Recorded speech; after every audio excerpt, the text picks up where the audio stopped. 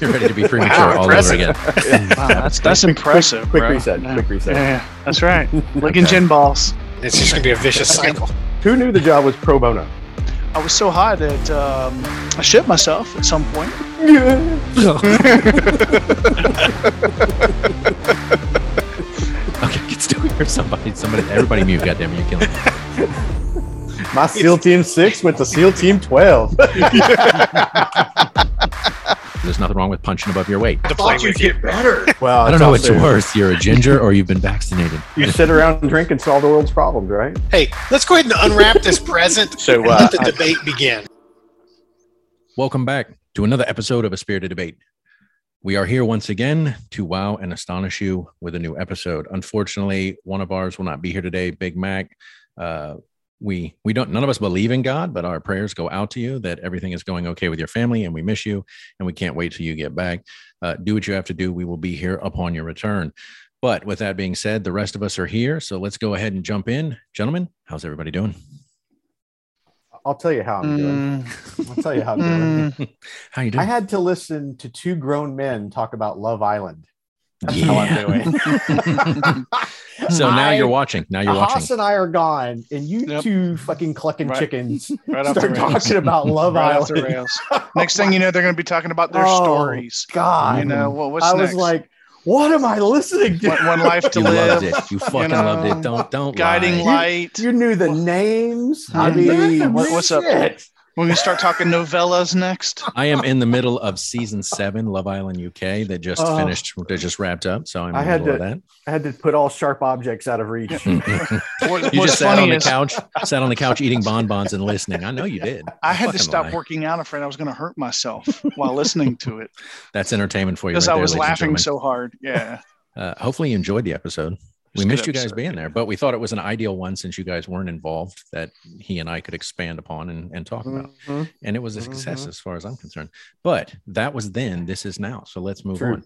True. Everybody's doing good. Glad y'all are here. Let's waste no Mhm. time and let's jump into our drinks. So I see you already plugging away on yours, Grinch. What are you drinking today?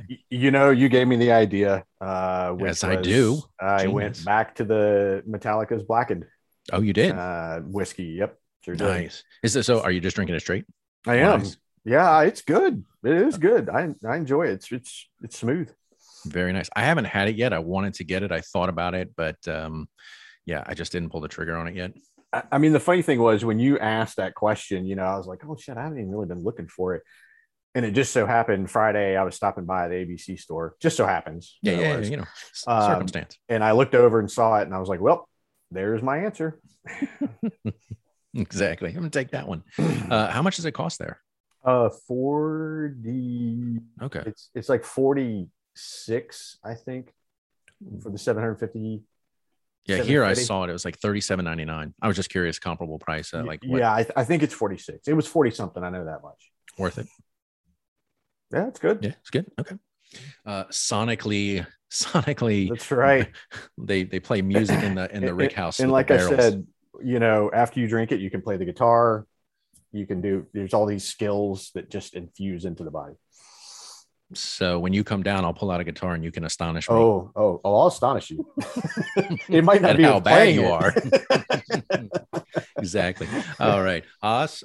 So we got one black and now it's not bourbon, right? It's whiskey, I think right? They say whiskey. I think it's whiskey. I think it's I gotta whiskey. look. I think it's black Yeah. and whiskey. Okay. So you're just doing that straight up on the rocks. Yep. Easy peasy. All right. Haas, what about you? What are you doing, brother? I'm drinking whatever you're drinking. What? Mhm. Whatever I'm drinking. Mhm. Oh, then you're going to love what I'm drinking. There it is right there. That is a Shot. beautiful bottle. Though. Shot for all you I who will- can't see it. It's Yep. a blackened whiskey. All right. Yeah. Yeah. And it's a beautiful bottle. I'll tell you what. That's Metallica's Aged very with own. the sound waves from Metallica's music to There's- quote, help it seep deeper into the barrel. Yes. Apparently they put like subwoofers or some shit in the Rick House and they play music constantly and it's supposed to help. And it's finished in black brandy casks. There you go. So Haas is drinking whatever I'm drinking. no, but I thought you should go first. Oh, you want me to go first? Then I will go Mhm. first. Okay. Well, you could have just said that instead of confusing me. I'm sorry, Hey. buddy.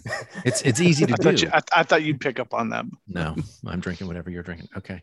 So I also decided to go simple, and this was my ode to the topic today. I was doing, in honor of you, Haas, I was doing Angel's Envy, but it is just straight up, and I am just, but I guess technically that's a bourbon, right? But I'm doing whiskey in a jar. Very Nice. clever. Very clever. Yes, that's That's me. quite I'm a clever. clever bitch. in a jarro. In a jarro. You ain't Yes. no basic bitch. That's right. So I am just doing whiskey in a jar. Angel's Envy, obviously. Smooth, easy to drink. Thank you, Haas, for turning me on to that. So But, good. God, I love that shit. Yeah, that's what I am doing. I poured a Fat Thor 3 fingers in a jar, not Haas 3 fingers in a jar. So not quite as much to consume, but that's what I'm doing. Whiskey in a jarro. Exactly. Good shit. And then Haas, round us out. What are Jealous. you doing? So I went back to gin this week. That wasn't my plan. I have managed to procure 3 bottles of Botanist gin, which is I'm very happy about because it's kind of hard to find around here. But I did that. But the wife and I had to go to Bratislava, Slovakia this week. I saw the pictures. For her Beautiful. to, it's an amazing city. Anybody, if you get a chance, go. But the reason we're there is because she had to go get some dental stuff done. As you guys know, we go to Bratislava for dental work. It's more affordable. It's good quality work. And it occurs in a bathroom in a train station. Right. And it does occur. And well, for me, it occurred in the bathroom in a train station for a little, oral. Yeah, then you got oral to the reciprocation. Right. Yeah. Should you really be doing oral reciprocation when payment dental upon work's receipt. involved? Well, I mean, you do it. Yeah. I mean, you do it first, payment up front. Yeah, you got no. You do it afterwards because you got to make sure it's quality work. I mean, how is she going to? No, how is she going to the fuck test it? would How you is she, know? how is she going to bang it out and make sure it's quality dental work? My face is numb. Perfect. The wife was just walking by going, still doing it. So here's what happened. We went to this restaurant across from the hotel that we've been to before that we really liked, and they had gin and tonics, but they had it with a gin I'd never heard of, and it's supposed to be quality. It's called Monkey 47, and we both had one, and then we both ended up having 4. Like you do. And procured a bottle of it while I was there. And then since we've been back, I've procured another 2 bottles in like a day. So you got to make your way through all of that alcohol. Last night, the wife had 3 gin and tonics. I had 1.5 gin and tonics. The only reason we didn't have more is because we ran out of tonic. Not gin, but tonic. That's right. We didn't run out of gin. We got plenty of gin now. So that's what I'm having. I'm having a gin and tonic with Monkey 47. Highly recommend this if you're into the gins. Botanist is probably still just barely edging out as my favorite, but this is pretty daggone good. Okay. So I've seen that one before. I've never seen of it. I've never heard of it. Where is it made? I don't know. I'm gonna presume here because it's Schwarzenwald dry gin. Okay. You said it's called 47 Monkey 47. Monkey 47. Yeah. Monkey 47. And I'm sorry, your drink is what? Just gin and tonic with a lime, a little And bit with a lime wedge. Yeah. okay. I was so engrossed at the Bratislava story that I just blanked on what you were drinking. That's on me. Yeah, That's my I'm fault. back on the gin tonics. Well, and the other thing, to be fair, I've got a couple of things lined up that I've been wanting to do, but they're more like cold weather things. It has been back in the 70s here, so it's like getting warm again. So I don't know. It's just something about when it's warm out. A nice cold gin and tonic just seems to make things better. That and your fan, and you're good to go. That's right, buddy. Oscillating fan for the win. That's it. All right. Well, so we have blackened on the rocks. We have gin and tonic for the win, and whiskey in a jarro. Gentlemen, I say cheers to you. Cheers. Yes, cheers. To another fantastic episode. I mean, it's no Love Island episode, but Yeah. on a quick side note, before we Let's move threw on, up. this I almost bottle, spit my drink out. this bottle is what the contestants on Love Island use when drinking. I was gifted this by Mac. It showed up in the mail. You fucking sassy bitches. Jesus, good Lord Almighty. Oh, yeah, it God. just showed up in the mail, and I was like, okay. I don't even know what to say. I don't even know what to Your say. look says it all. There's nothing. What else needs to be said? Yes. And nothing else needs to be said. Let's move on down the tracks. So if nobody has figured it out, we'll go ahead and clue you in now. The topic of this week revolves around a very particular band. The band was started in 1981.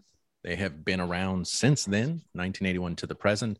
They have recorded 10 studio albums. They have a net worth just over 900 million.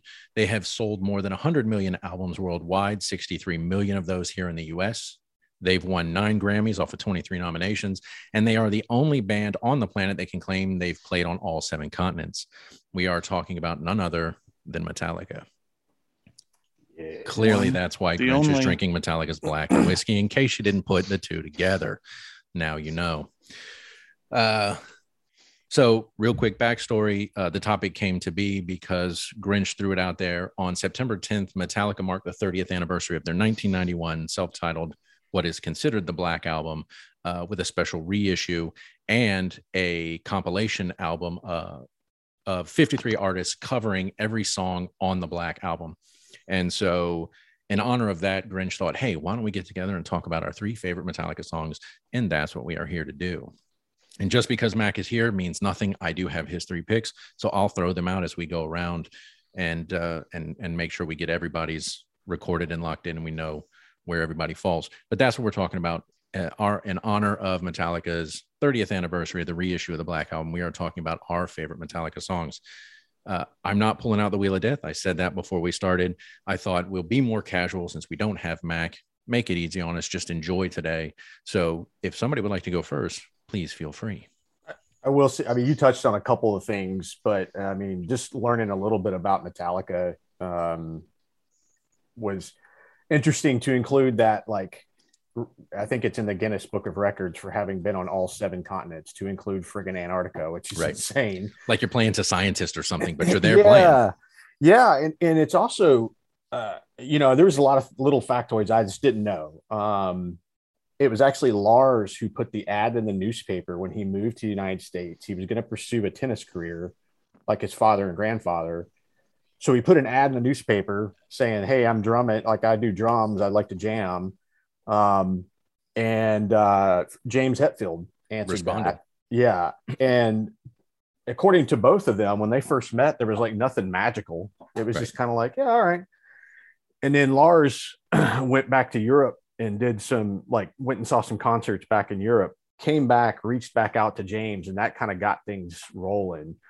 Because the very first bassist was actually Ron McGovney. Yeah, who didn't last long. Yeah, it wasn't Cliff Burton. And I mean, I don't know where you draw the line of saying this is definitively Cliff's mark from there forward. But at the end of the day, once they really got going in earnest, it was Cliff Burton that settled in.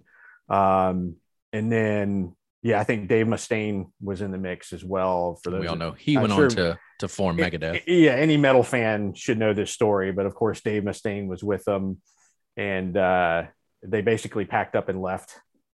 Drinking too much. He was kind of unpredictable, violent. Yeah. And so, so anyway, that's how they got formed. And I didn't really know that. Another funny thing is they wanted their first album to be called Metal Up Your Ass. And because the label that was backing them basically, wisely said, like, hey, stores aren't going to stock that. Right. They just aren't. And to that, Cliff Burton remarked, kill them all, man. Just kill them all. And which is where the title of that album came from. So some cool stuff, certainly. And I think several people, anybody that follows Metallica knows, Jason Newsted came into the mix after Cliff Burton passed in the bus accident. Was with the band for a while, 15 years, I think. Mm-hmm. And then Robert Trujillo came in following him. So very few lineup changes in that amount of time. Yeah. 40 and I years. Think, when Elton John came on that Howard Stern interview, he said, he said a couple of things that were impressive. One, Nothing Else Matters is one of the greatest songs ever written, according to Elton John. And he gave them immense credit for staying together as long as they had. Other bands like Rolling Stones, maybe a couple others, U2, that have stayed together that long. Right, can make that claim. And then, I guess my finished ramble will be, I think you could argue they're the greatest heavy metal band in the world. They were inducted into the Hall of Fame like almost as soon as they were eligible, if not the moment they were eligible, which is 25 years after your album. Yeah, 2000, was it 2004?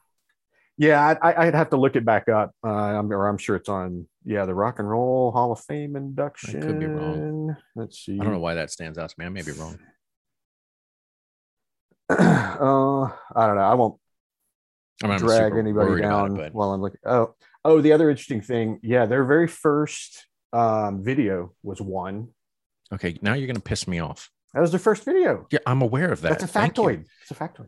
Yeah, I know, and it has to do with my pick, and now you've done pissed me off. Well, I didn't know that. Well, that's your problem. No, it's not my problem. Yeah, well, let's try that. Then I tell you what, that's a good segue. Why don't you start with one of your picks? I don't have a choice now. Yeah, thanks. I mean, the Grinch that should not be. I just kept painting you into a corner as you're backing up, like, don't say it. Don't you fucking say it. The minute you said one, I'm like, I meant two. Yeah, two. All right, so I guess I will go first because see, I thought this whole thing Grinch was going to tell us a pick, and clearly he didn't do that, and so totally fucked me up. All right, so I will go first. I thought for sure he'd pepper it an honorable mention and all that rambling, and he didn't do that either. Drop the ball. All right, so I will go first. Thank you, Grinch, for teasing it for me. So one of my three picks is Metallica's one. The reason that one made it for me is precisely because of what you said. It was the first video to ever be aired by Metallica in the history of Metallica, and it aired on Headbangers Ball, January 28, 1989. Adam Curry was the host of Headbangers Ball at the time. It used to come on Saturday nights, like midnight, and I remember I had a TV in my room. Everybody would go to bed. I'd turn on TV, and I would watch Headbangers Ball, and I remember watching that. And of course, prior to that, you had 3 studio albums had already been dropped by Metallica. No video had been created, and they were actually didn't want to make videos. They clearly didn't think it was necessary, but they were talked into it by their label. Go ahead and make a video. MTV was the wave of the future. They did it. The video aired after midnight on Headbangers Ball on January 28th, 1989. The following Monday, and I don't know if you guys remember this, MTV had Dial MTV, and it was the predecessor to the TRL, Total Request Live. And so it was always the number one videos of the week people could request. And so the video aired after midnight on Saturday. On that Monday, it was the number one requested video. And from that point forward, they were like, we're going to make fucking videos because clearly we can reach more people, and our music makes an impact on as you know, Dr. Disrespect would say, on a whole nother fucking level. And so that was the first video, and that's why it makes it into my top 3. Metallica's one off the And Justice for All album. And yes, nice. This is my nostalgia. I like vinyl, and so I do have the album for those of you that can't see it. You know, the lovely thing about this, and it's a 2-album set, but you guys remember CDs, all the fucking lyrics.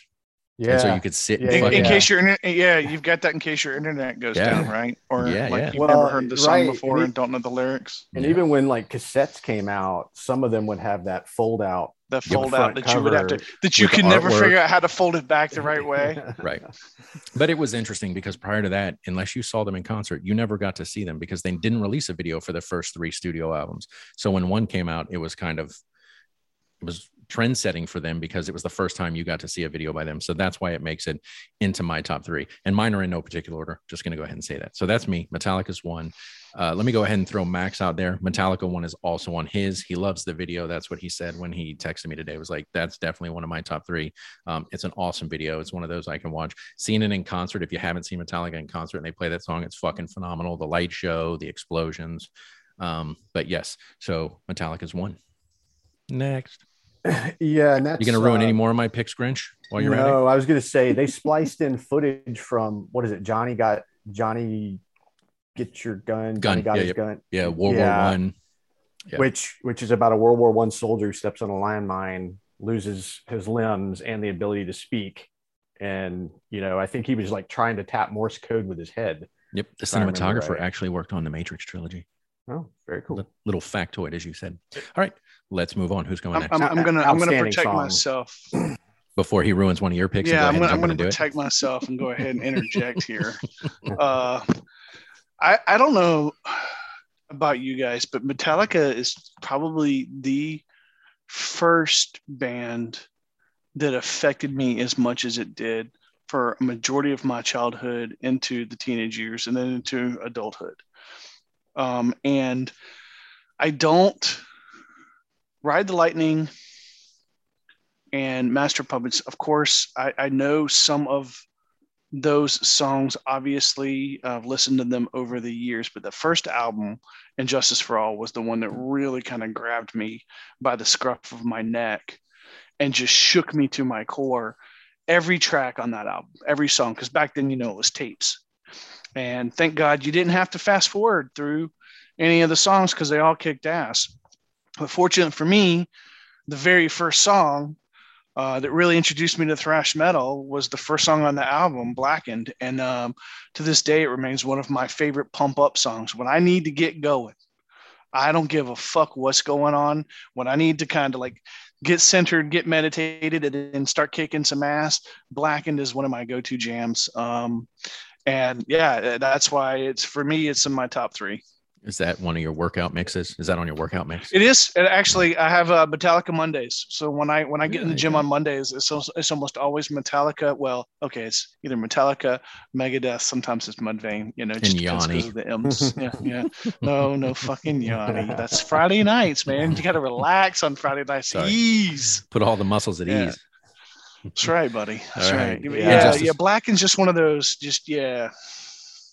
Yes. Gets me going. Gets me pumped. Gets me psyched. It's also worth mentioning. How many bands have mandatory Metallica, or how many radio stations have mandatory? Mandatory Metallica. Yep. It just speaks to how big they are, how influential they've been, and just, it's like the Metallica Nation. When you're at a concert, like you feel like you're connected with everybody there, and and that energy is just incredible. And for those that don't know, Blackened was first performed live September 11th, 1988 in Budapest, Hungary. And has been, as of October 2019, has been performed live over 495 times. Awesome. Yes. Another quick factoid for you, Grinch. I was Googling in terms of where they fall in album sales. And as I spoke to at the beginning and how many they've sold in United States, in the top 50 selling artists in the United States only, they are 18th out of 50. So they are in the top 20 in terms of albums. Worldwide, out of the top 10. And of course, if you look, like the Beatles are always going to be number 1. Mm-hmm. Metallica is 9th. So that's not bad company to keep in either of those categories. You're 18th out of 50 or you're 9 out of 10. I tell you, it's crazy. Obviously American culture has a lot of relevance all over the world, but I can't tell you how many times I see Metallica shirts over here. It's insane. They eat that shit up in Europe. Oh my God, dude. Well, it's crazy. It's funny because I think it was September 10th. Metallica kind of did a spontaneous small venue concert in Los Angeles. I think it was. Shit. And, one of the I read it as well, but one of the things they talked about is the Black Album, the Metallica self-titled album, keeps selling, and all of them are like, who the fuck keeps buying the Black Album?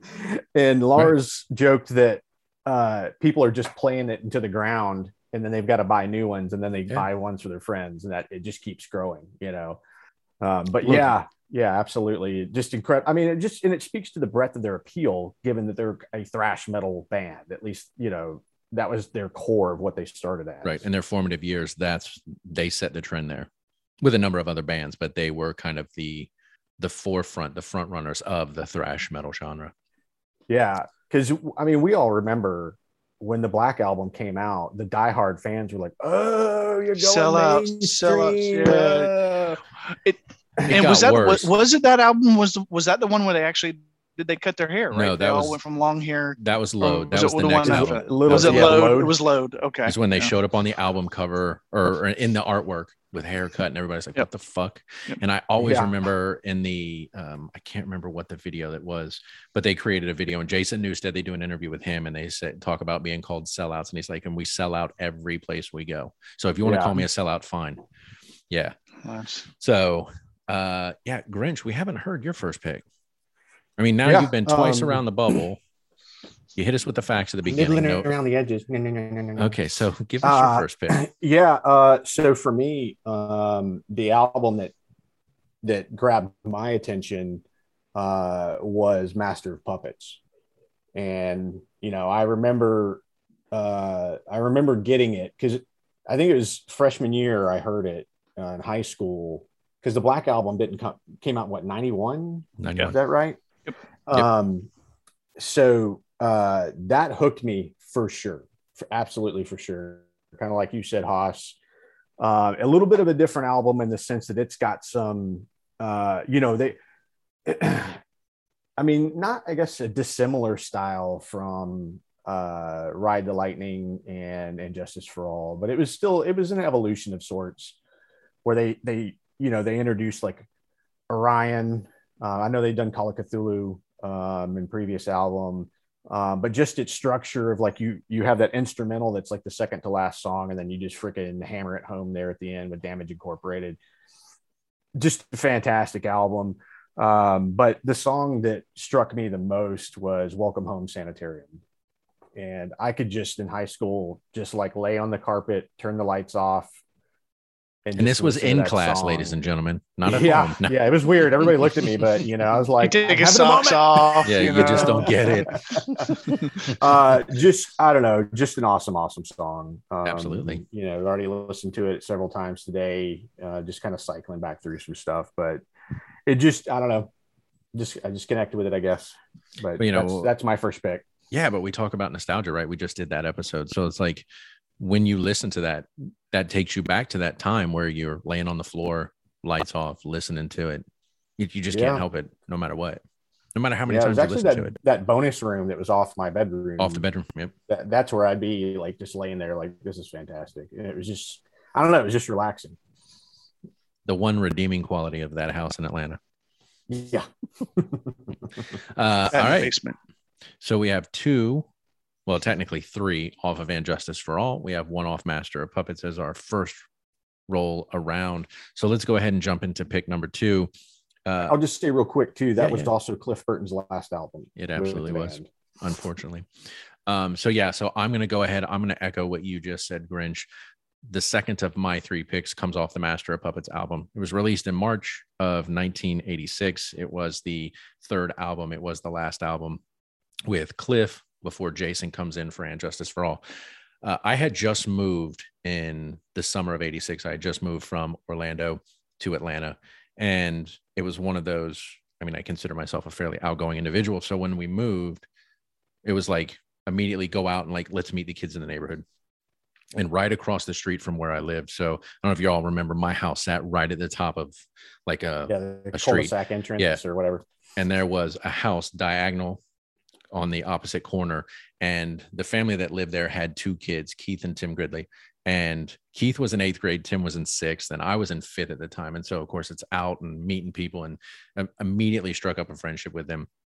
And of course they moved back to Florida a few years later, but they were kind of the quintessential headbangers, jean jackets, bands markered on the back, skulls and like everything all over them, long hair. And so they actually were the first ones to introduce me to the Master of Puppets album. So, I had heard Metallica, but I hadn't heard that album yet. And so Tim, the younger brother, introduced me to it. And so listening to it, sitting in his room, and he puts on Master of Puppets, the title track. And I was immediately like, Grinch like you, I was like, I'm hooked. I want this album. And obviously, as I pointed out, my nostalgia of owning the vinyl. And the cover art for all these albums is phenomenal. So badass. Yes. And I was the same way. I was like, I could just listen to it over and over again. All the songs like Welcome Home Sanitarium. Absolutely. But in listening to it, I was just like, It's a phenomenal album. Even the instrumental, like when you get to Orion, and it's one of those, like I could put it on in my room and just lay in bed and listen to it. It's like they made an instrumental sound really cool, and you could just listen to it over and over again. And so that is my second pick. It was that album, Metallica's Master of Puppets, the title track off that Master of Puppets. You know, it's that hard, edgy, you know, they're thrashing it, and then it slows down into the guitar, and it gives you that very slow, and then it builds back up, almost orchestral, and then it builds back up into it. And it's just like, it was like, obviously it's art, but I mean, the way it just grabbed you, it was like, holy shit. You know, the same thing they did with One. It was like you go through One, then it drops off, and then when it comes back in with a double bass pedal from Lars and the real fast guitar, and it's like Darkness imprisoning me, like that was the hook in One. It was like when you got to that point, it was like an entirely different song. And I was like, fuck, man, this whole thing is great. Master of Puppets was the exact same way.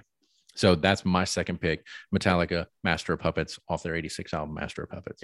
And since you said it, I'll just go ahead and tell you that was my second pick as well. I mean, when they get to the section, Master, pleasant dreams that I've been at. I mean, it's just a badass song. Like I just want to kick out windows and punch people. Finish, and like you said, it offers different ranges within the song. And there's one other song we haven't mentioned that does that as well, but I don't want to say it in case it's somebody's pick. Yes. If nobody says it, I'll say it. But yeah, absolutely. It can be one of your honorable mentions. And it's interesting so far, the first 6 picks, the 4 of us around the first time, and now you and I this time, and we've really only covered 2 albums. I mean, Dave put out 10, but we're 6 picks around, and we've only covered 2 albums. I mean, I didn't actually Google if anybody did how many songs in terms of studio albums, because I know for our listeners, we said they had to be original songs. Like one of the things we didn't want was like The Garage Incorporated. Love that song. Whiskey in a Jarro, but it was like we didn't want them to be cover songs. We wanted it to be original songs. I don't know how many original songs they've actually put out. I mean, it's not something I Googled to go, how they've done. It's got to be in the hundreds, right? Yeah, like 100 and something, I would think. Yeah, just based on the math. And they've all, you know, it's also worth mentioning too. Their songs aren't short. No, you know? No. One is like 7 minutes and 53 seconds. There's quite a few that run in the 7, 8, 9 minute range. I mean, you know, in Grinch was kind of just earlier, like with Orion. I mean, it's an all instrumental song that I think goes 7 or 8 minutes, and it's 7, 8 minutes of badassery. When it gets to that part where it's like, anyway, it's 8 minutes and 27 seconds. Orion. Yeah, and you know, it's funny. One of the things I thought about, one funny story, and then a comment related to the album structure, which is when Until It Sleeps came out, which was on what? I think that's on, was that Reload? I think that was on Reload. Think so. Was it Reload or Load or Reload? Maybe it was Reload. I think it's on Reload. Yeah. But, you know, it was hitting the radio, and I can remember driving in my truck and hearing somebody calling going, "Hey, will you play that long Metallica song?"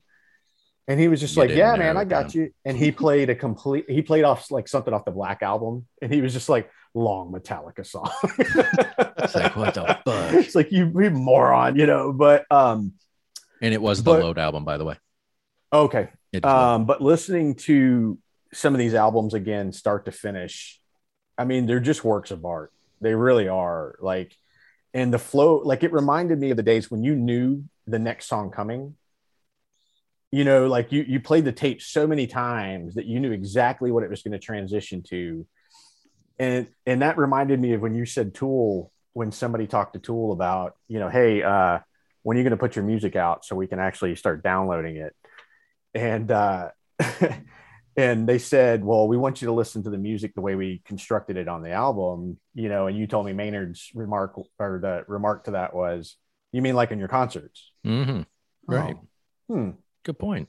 Yeah, because you don't play that in any particular order. Yeah, but certainly listening to, in particular, Master of Puppets and Justice for All, Ride the Lightning, like they're a great package. You just hit play and enjoy. Even the Black Album as well. I can remember I was living in Orlando, and I don't know how old the kid was, but we were talking about Metallica, and he was like, "Yeah, my first album was Reload," and I'm like, "What?" His name was Spencer. I remember that. He was a dishwasher. And I was like, that was your first kind of foray into Metallica, was Reload. Not that it's a bad album, but it's like, you realize there are other albums out there you should probably go listen to. And at that time, obviously, you couldn't stream music. You couldn't just go like Napster. I guess Napster had already come along, so you could do it if you had access to a computer. But well, and it's worth mentioning, Metallica brought down Napster. Yep. They single-handedly became one of the most hated groups. Yeah. I mean, we wouldn't have Spotify, we wouldn't have Apple Music. None of these things would exist in their current form. And apparently Napster is like raising from the ashes, but it basically went bankrupt. Right. Because ultimately, they were like, you're stealing our shit for free. Yeah. And we work hard. If I remember right, the song that led to it was their contribution to Mission Impossible 2. I Disappear. I Disappear, because I think somebody found it and leaked it out, and then it got on Napster before they could like release the single. And then boom. And if you knew Napster, man, that shit just took off. Yeah. Because you could get anything. Yeah, peer-to-peer sharing. Yes. Haas, I apologize. We kind of ran over your second pick. No, you're fine. I dude, it's just us dudes sitting around hanging out, talking, shooting the shit, reminiscing. It's all good. Well, then let me go ahead and throw in another album. We'll go ahead and toss Mac's next pick out. And so his was the first single dropped off the Black Album, which of course is why we're here today, because of the reissue of the Black Album. But the first single off that was Enter Sandman, and that was his second pick. He's loved that song, the guitar in that, and of course if you saw the video, it was a little creepy. Well, and not just that, I don't know if Hatfield's ever had better vocals than he's had in off that song. album from a ballad standpoint. I mean, the screaming and yelling else and matters, or Enter Sandman. Enter Sandman. Okay. Oh, the way he the some of the soft, like, it just, his vocals feel softer and fuller. Right. And that, like, it was just a different vocal version than I think we'd ever really had from Hatfield. And I want to say, if I'm not mistaken, I can't think of another. I'm trying to think if there was another ballad before that really, I don't know, that kind of grabbed me the way Enter Sandman did. Yeah, I mean, Load and Reload are when they got more ballady. Right. Yeah, but that was what, 5 and 6 years after, 6 and 7 years. Yeah, because that's when, like, the song that comes to mind is Mama Said, which is very slow, kind of clean, not like clean guitar. But yeah, I mean, I think, I don't know all the details. I mean, I know over the arc of his singing, he initially was more the thrashy kind of yelling into the mic, because that was their style. Right. And then as he professionalized, he, began thinking of his voice as more like something that needs to be taken care of and developed. And almost like another instrument in the band. Yeah, right. Just like a drum, just like Lars changed kind of his style of drumming over the years and kind of retooled his kit as he spoke with like the drummer from Joe Satriani, and that kind of thing. I think he evolved as well, and started figuring out where his range was and what he could do. Yeah, that was also the first album, and I think it was one of the reasons there was kind of a monumental shift in their approach, and maybe the lyrics, and that was also the first album they did with Bob Rock as their producer, who they would go on to do a number of albums with. But that, I think, had something to do with why there was a shift in their approach to the music. Yeah, and they definitely give a lot of credit to Bob Rock for how he pushed them to write better lyrics. Not that they were bad, but he was like, you're kind of taking the easy stuff, to make, like, this song's angry, so you're just saying angry shit. He's like, you're smarter than that, and you can do better. And so, like, they gave some examples of lines that evolved, but it is, I mean, incredible that what that guy was able to do with the band, just to keep pushing them. And if you've seen the documentary Some Kind of Monster, you've seen that it sometimes was a contentious relationship, just pushing them to get them, because I think James and Lars didn't want to have to change. Yeah. Like, this is the formula that works. And it's like, yeah, but the formula can be better. So, yeah. And I forget the name of the therapist or doctor that they worked with, but they've also said he's probably a big reason they're still together. And through that, I think some introspection came on kind of why they drove Jason Newsted away, how they treated him with manipulating the bass that you can hear in some of the songs. Like, I think it was after Injustice for All, or no, I forget which album it was in particular. And Hetfield and Lars said, you know, we were doing tours and we were coming back and mixing albums, and he was like, our ears were like shot. He's like, there's probably a chance we just kept cranking up the treble and losing bass because that's what we could friggin' hear. Right. That's the level that you can hear. Exactly. Like you're blowing out your eardrums, because back in the day, you just built a wall of sound. You know, who was it? Like, it's the Who. Isn't it the Who lead singer that like notoriously had this shit so loud that like his hearing started suffering? And again, that's one of those things where technology eventually catches up, and it's, you know, you learn. Yeah, a great album. But Haas, let's go ahead and jump into your second of three picks. What did you bring here? So it's one of those songs that, I mean, I guess like really any Metallica song, as soon as you hear like the first several chords or the first whatever, you immediately know what it is. But it's another one of those songs that every time I hear it, when I need to pick me up, or every time, even if I don't know I need to pick me up when I hear it, it picks me the fuck up and sends me along my merry little way. You know, it's a little, give me fuel, give me fire, give me that which I desire, you know, and I just start, yeah, right. And it just kicks in, and I start going. Like I'm stoked. I'm ready. Fuel off of their Reload album. Yep. It's Reload. I always want to say Load. What the opening track was. I always want to say Load, but it's the Reload album. I always get it mixed up too. But yeah, that's one of my top three. And the reason why is always it gets me pumped. It gets me going. It gets me psyched. It gets me ready. I love the vocals, obviously. The whole song obviously rocks. Some of the chord changes I also dig. The way they throw that in there. So yeah, you could listen to like Benzene from Rammstein, followed by Fuel, followed by like 1,000 horsepower by Godsmack, and you just have like, you just be ready to drive a car like through a wall. You would know that I do have a Rammstein day at the gym, which is kind of weird because I'll be like singing in German and people will be looking at me weird. I feel like if we throw in a Ministry's Jesus Built Your Hot Rod, we've got there you go. We're nice. Making our playlist now, all right? Yeah, I like it. I like it. It's interesting, your second pick. Like all of my picks, as we cycle back to me, occur on earlier albums. I'm not sure why that is. I think we got to a point like I appreciated their music, but I think there was something. I think this is probably the same thing for me when we go back to season 1 of A Spirited Debate, when we talked about music or concerts. Like, you know, we talked about our top albums, we talked about our top concerts. Like there was a very specific time for me that those fell. This was a lot of the same thing. There is a very specific time. In terms of my formative years, the 3 songs I chose all fall in the 80s, on albums in the 80s. And I think it was because that was my first experience with them. I think I'm a little different than you and Grinch. I definitely feel like I peaked with Metallica a little bit later. In fact, I think I peaked with this genre of music a little bit later than you guys.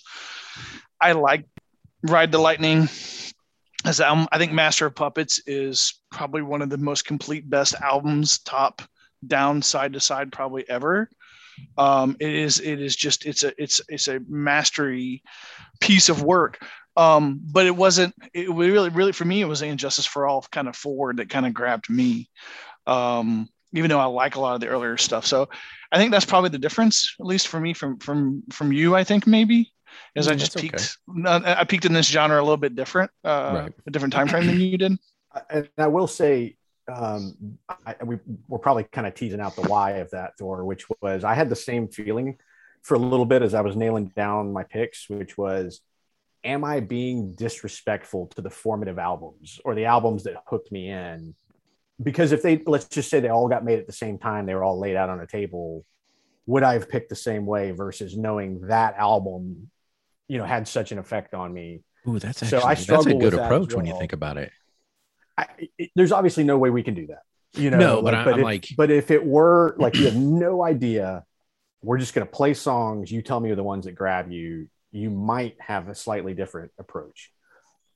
I think I would, and that's why I said it's interesting that you pose it that way. Because if I had never experienced it and they were all laid out in front of me, and then somebody said, "Just go and listen to them and tell me," because they didn't affect me at a very specific time and place in my life, I probably would have chosen differently, I would think, just in listening to the songs, even just listening to them now. If I had to factor in that criteria. Somebody that was, born 5 years ago, and then, 20 years from now, they're doing this very thing. Yeah, it would be different because my approach to the music would be different.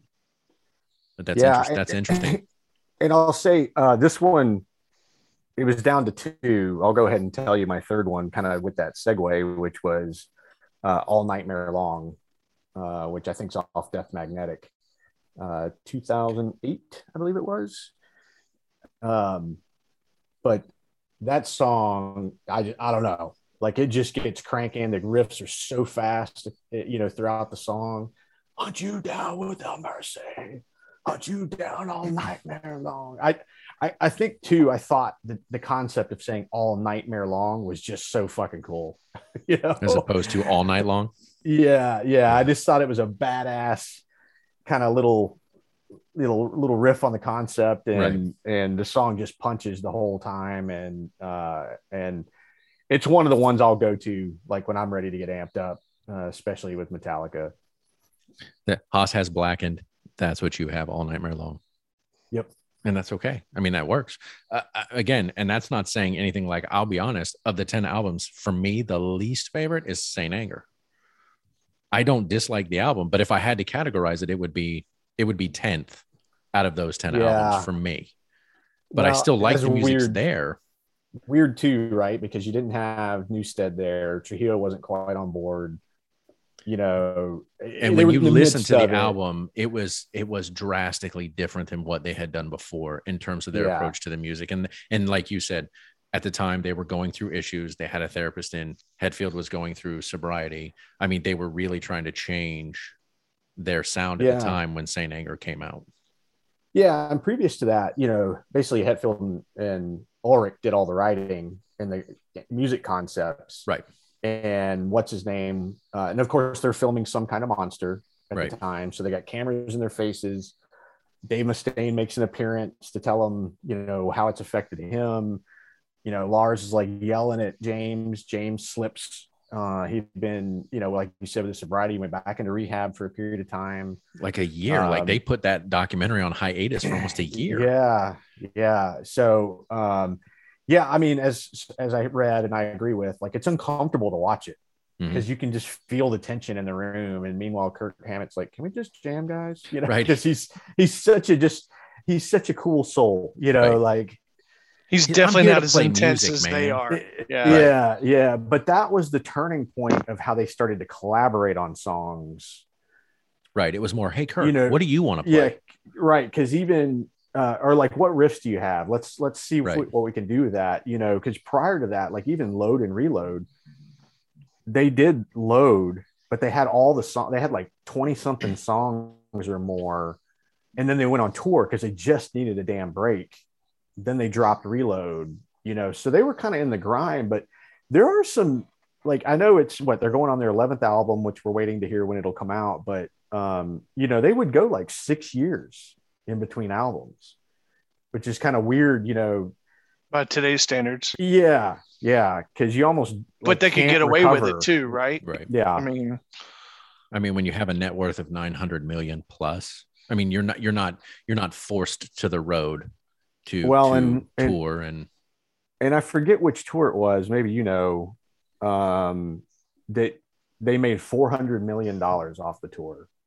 It's like in the top 10 of all time of like tour income. I forget which one it was though. Well, the Hardwired tour that occurred, it's like for the longest time, it felt like it was just going and going. And look, these guys they're no spring chickens. You know what I'm saying? And so, and that's the other thing. And I should probably get to my third pick is the music that they play isn't easy for anybody when you're 25. When you're 60, they're still playing the same fucking songs, and like going and seeing them in concert and they're playing a 2-hour set. I'm like, this is no fucking joke.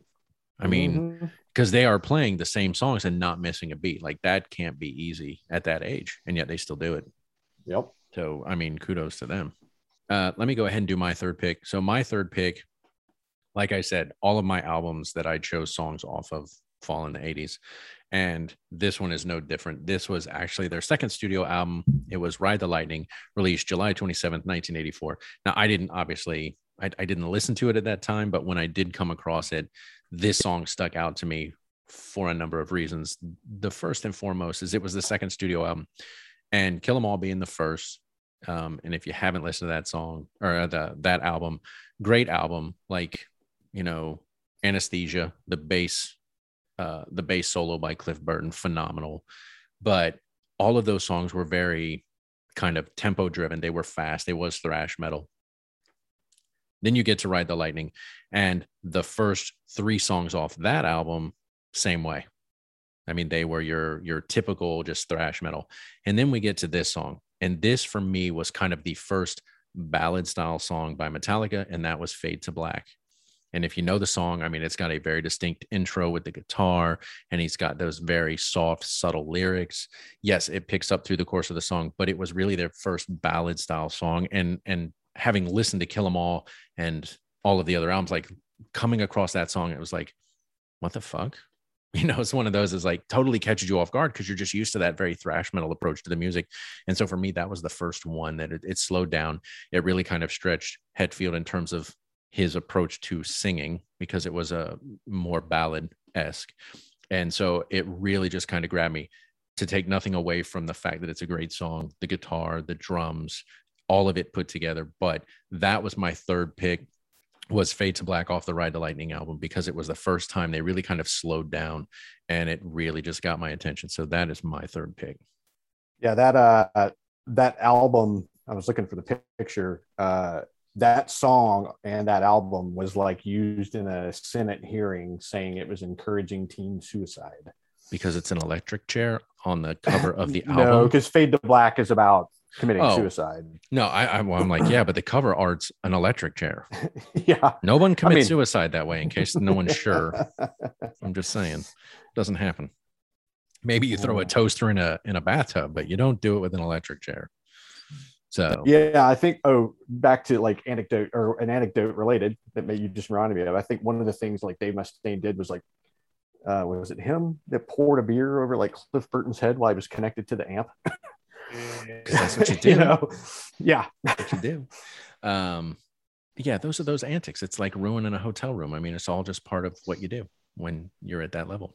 So that was my third pick off the Ride the Lightning album. So Mac's third pick, Mac's third pick, I'll go ahead and throw it out there and we'll round him out, was also, again, off the self-titled Black album, and it was Nothing Else Matters.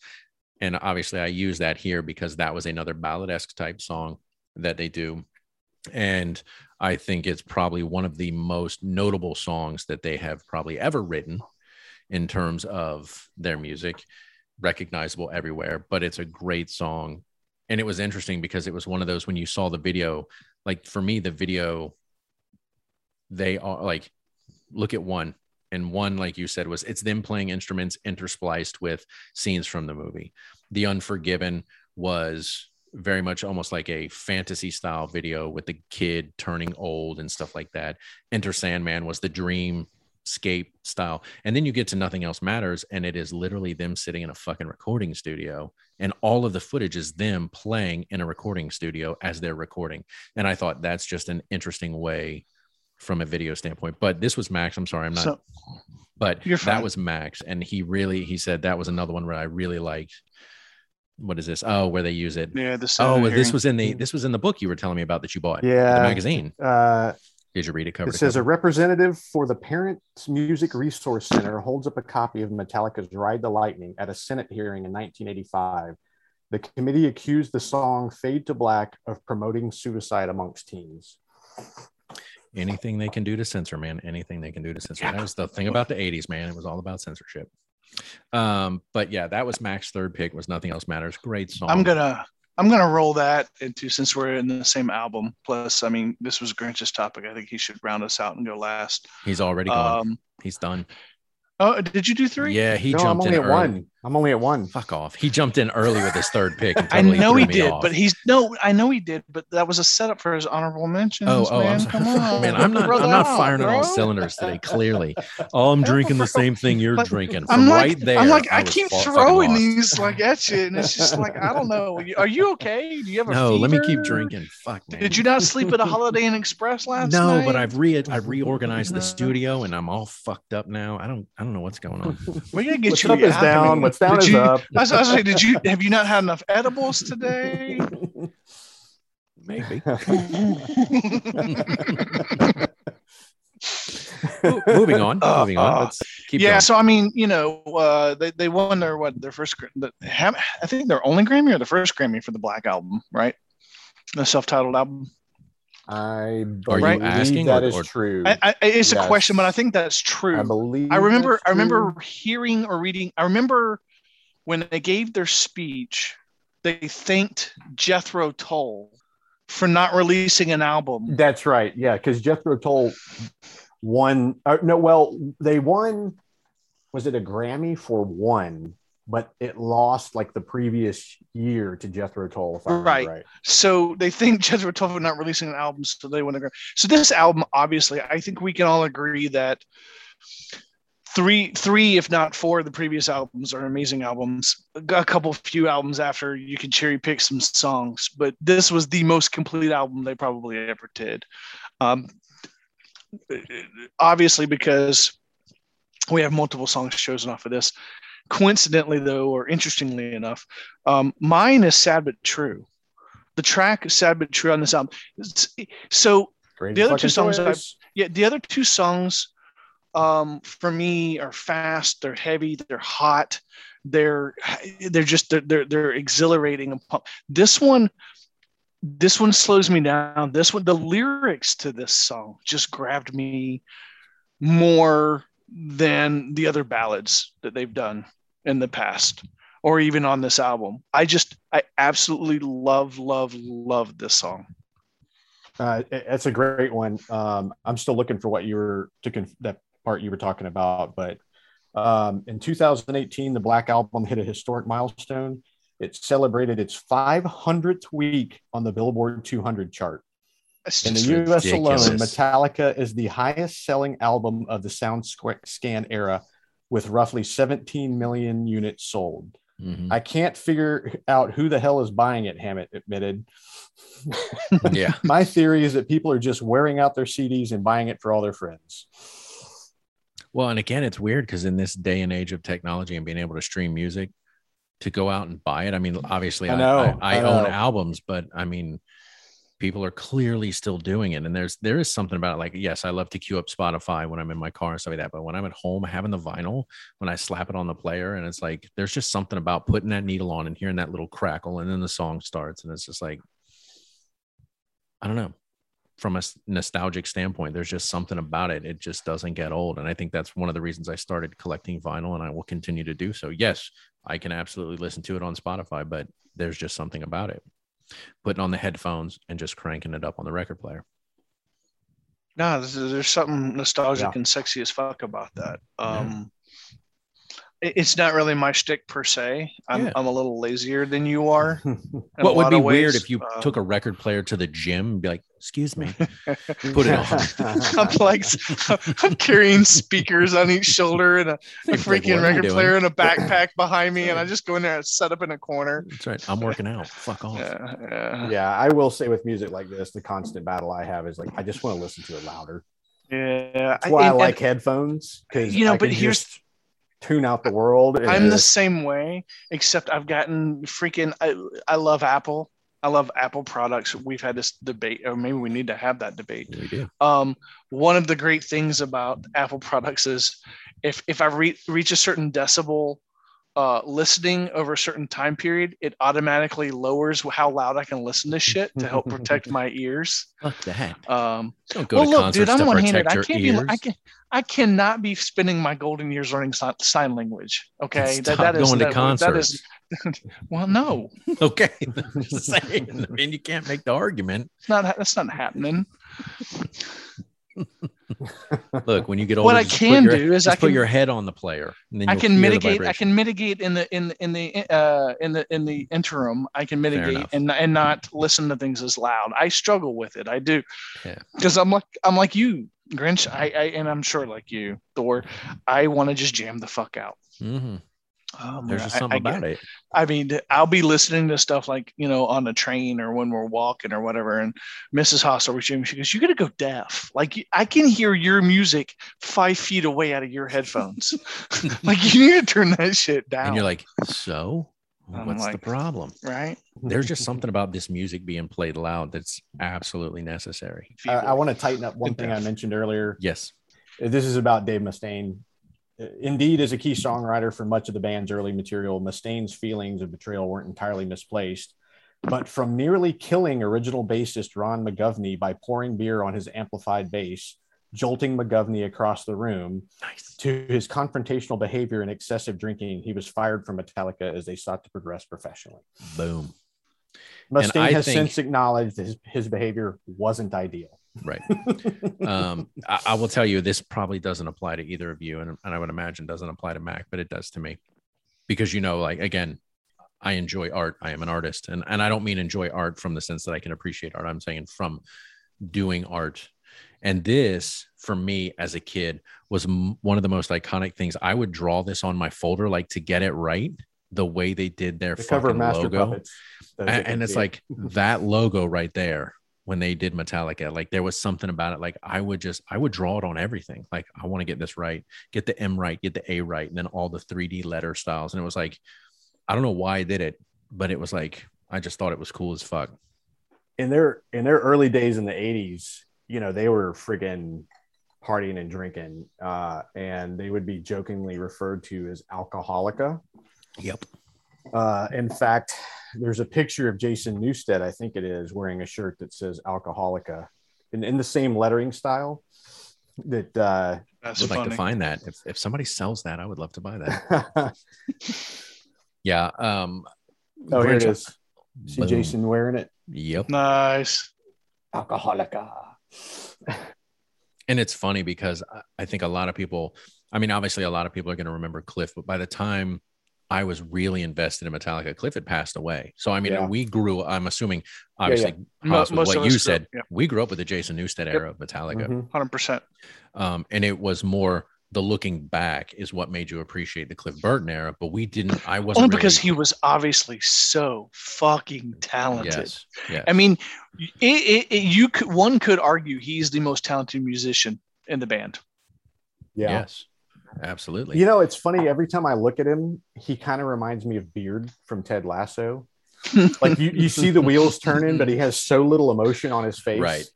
Two things that are worth mentioning is can't forget their infamous tour with Guns N' Roses. That went all to shit. And that was for the Black Album. Well, during that tour is when they changed the pyrotechnics. And James got burned. So he couldn't play the guitar. After that, for a period of time, there was a roadie they called in and he would sing, but Axl was having these like voice ailments, and Slash, he was being a bitch. Said, when they came to terms, they were co-headlining who would go first and second. Metallica was like, we'll go first, because they run a tight ship and they stick to the plan. They didn't want to have to wait. Whereas Guns N' Roses is a bit of a shit show. Right. And so during the night of the incident, I think they're in Canada, Toronto, maybe. James can't go on. And then Axl basically, says he cuts it like an hour, saying there's technical issues in his voice, and a fucking riot ensues. Right. Because like a documentary on it. Yeah. There's like $1 million in damage done. Because they said Guns N' Roses could have saved the show that night, but Axl just bitched out. And then of course they rioted. Yeah. Yeah. This Axl's a bitch. Thanks. And then he is a basic bitch. Yeah, I fucking hate him. But the other thing worth mentioning is the Big Four. Mm-hmm. Awesome. Could you even imagine seeing Metallica, Megadeth, Anthrax, and Slayer in the same night? No, and of course Slayer has claimed to have retired. Their lead guitarist passed, I think. Yeah, Henneman or something like that. Yeah, from Yeah, because like a spider bite I or don't know something. Got Slayer an that well. infection. Oh yeah, Kerry but King. They said that his quote was, "Would love to still find a way to do it again because the whole world needs to see this lineup while we're still alive." Yeah, I think it was him that said that. But they just, what an opportunity, and they only did 2 shows in the States. They didn't do Asia, they didn't do South America. But they did the Bronx, and they did, I forget, it's like Lucindo or something like that, California. Yeah, that's the big 4 lineup there. Photo of all them together, which is incredible. Mm-hmm. I actually have seen Slayer in concert. It wasn't who I want to say Biohazard or somebody opened for them. That's who I was primarily going to see. And good band. Slayer was the headline. I knew like nothing about the band other than their reputation. But when you left, you were we were at the International Ballroom in Atlanta, and they kicked off, and it was a fucking madhouse. Oh yeah. Oh my God. I was just like, this band's for real. Like, these fans are straight up nuts. Yes. Yeah, I have to imagine like seeing Raining Blood live. Yeah, it was a sight to behold. It really was. Yeah. But that's neither here nor there, because today we're talking about Metallica. But that's okay. At the end of the day, there is definitely a nostalgic aspect to this conversation. Grinch, thank you for bringing this to the table. I know you threw it out because of the reissue of the album, and we talked about this when we covered cover songs. Interesting enough to say that was the fact that they were doing a compilation album that was all of the songs off the Black Album being covered by 53 artists. Was kind of the antithesis of us doing the cover episode and should covers be done. And yeah, all week when you threw this out, all week I was thinking about this, and I was listening to music, and I was like, there is just something about, for me particularly, this band, like in those formative years, Grinch, like you said, like sitting in my room, and I had like red lights and black lights, and I did all that shit. I would turn them on, and I would put this on the CD player, and I would just listen. And it was one of those where like I could listen to every song and not get tired of it, and fall asleep to it, which may sound weird, but yeah, there's just something about this band. No, I mean, you're right. It's a weird concept that a band like this, as hard hitting as they are, is soothing. Mm-hmm. I mean, it's relaxing in its own way it leaves I think it leaves you the option of where you want to go with it. Right. You can just listen to Nothing Else Matters, or even the entire Black Album. And like you said, you could just lay there with your eyes closed and enjoy it. Or you can just be like, fuck yeah. You can get in your car and drive 100 miles an hour to the same music. Yeah. This is a compliment I wanted to make sure I worked into you during the course of this, which is thank you for agreeing to this. Some of the I guess because I'm older, I focus on this more than I did as a kid. Because I'll use Master of Puppets as an example. Like, I didn't understand that was about addiction at the time. Right. Like I heard "Chop Your Breakfast on a Mirror," and I remember for a long time I was like, what does that mean? And thankfully, I was a naive kid that had not been exposed to cocaine, but the emotional IQ of this band is just off the charts. Like watching the interview and Howard Stern, like Lars is super intelligent. And I know some people critique him for like not being quote unquote the best drummer. He's a performance drummer. Right. And he has been vital to that band. And I don't think he gets enough credit for that aspect of what he brings to the table. It's important to mention that years ago, I befriended someone whose brother was one of these roadie type guys, but he did security work. And when he came to Nashville to do Bonnaroo, we met up and I hung out with him and all the roadie people. And they were the third shift crew. And so it was like 8, 9 in the morning, we're out in the park drinking by their hotel. And we're just hanging out, shooting the shit, smoking dope, drinking, whatever. And I'm asking them all these intriguing questions because I'm curious what that lifestyle is like. And the 2 things I remember most was they said the biggest dickhead that they ever had to work with was Prince. He was such a prima donna douchebag. Yeah. Right. But they said hands down, all of them. And there's probably like 9 people out there hanging out together. And these are like people that have been like security roadies for like 20 years, right? They all said that Lars Ulrich was the nicest dude ever.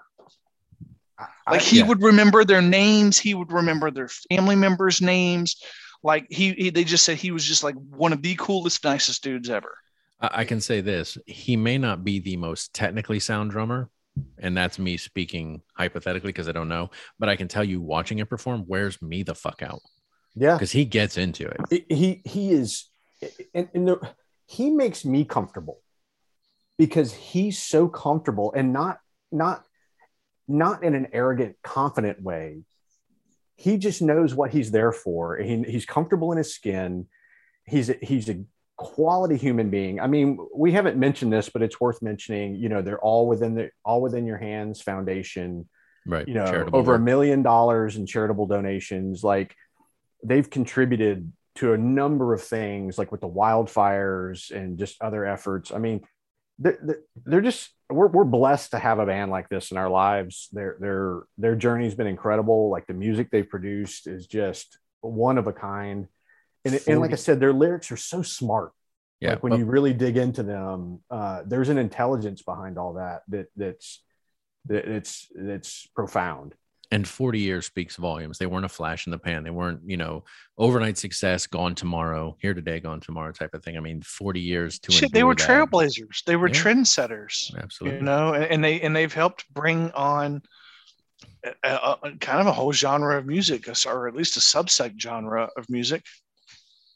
Yeah, and I think listening to them did open the door for me in terms of bands like, I mean, because I have an older brother, and so like he was listening to Iron Maiden, so I was already listening to Iron Maiden. But I mean, you listening to Sepultura and Biohazard and things like that, Slayer, Anthrax, and so they were kind of the start of me listening to all of that. And so that's, I think, another reason they kind of hold a special place in my heart, because of the door that they opened for me in terms of music. So. All right. Well, gentlemen, I do appreciate it as always. You guys coming in. That's a great topic. Yeah. I'm sorry we didn't have Mac, but this was a really good topic. Absolutely. Me too. And the fact that this is going to fall on the heels of us just doing, you know, in terms of us talking about nostalgia not that long ago. And so it's like, this was just another way for me to just like look at nostalgia and go, okay, well, there's a positive aspect, you know, listening to this music and where it takes me and the things that it kind of invokes for me. And hopefully it did for you. And hopefully for all you masturbators out there that are listening, if you are into Metallica and you go listen, hopefully it does the same thing for you. So yeah, we will leave it there. Gentlemen, I appreciate it. For all you out there, please check us out, spiriteddebate.com. Go there, drop us a line. You know, drinks that you'd like us to try, topics you'd like us to discuss. We're always open. The door is always open. Please feel free to hit us up there. Check out our YouTube channel at A Spirited Debate. Obviously, we're always trying to drop new content there, which is always easier said than done, but I am working on it. Be patient. And you can check out our Instagram. Obviously, it's Spirited Debates. We're always trying to post content there as well. Gentlemen, thank you. Metallica, may you reign forever. I know your music will for me. Hopefully it does for you. Love you guys, and I appreciate you being here.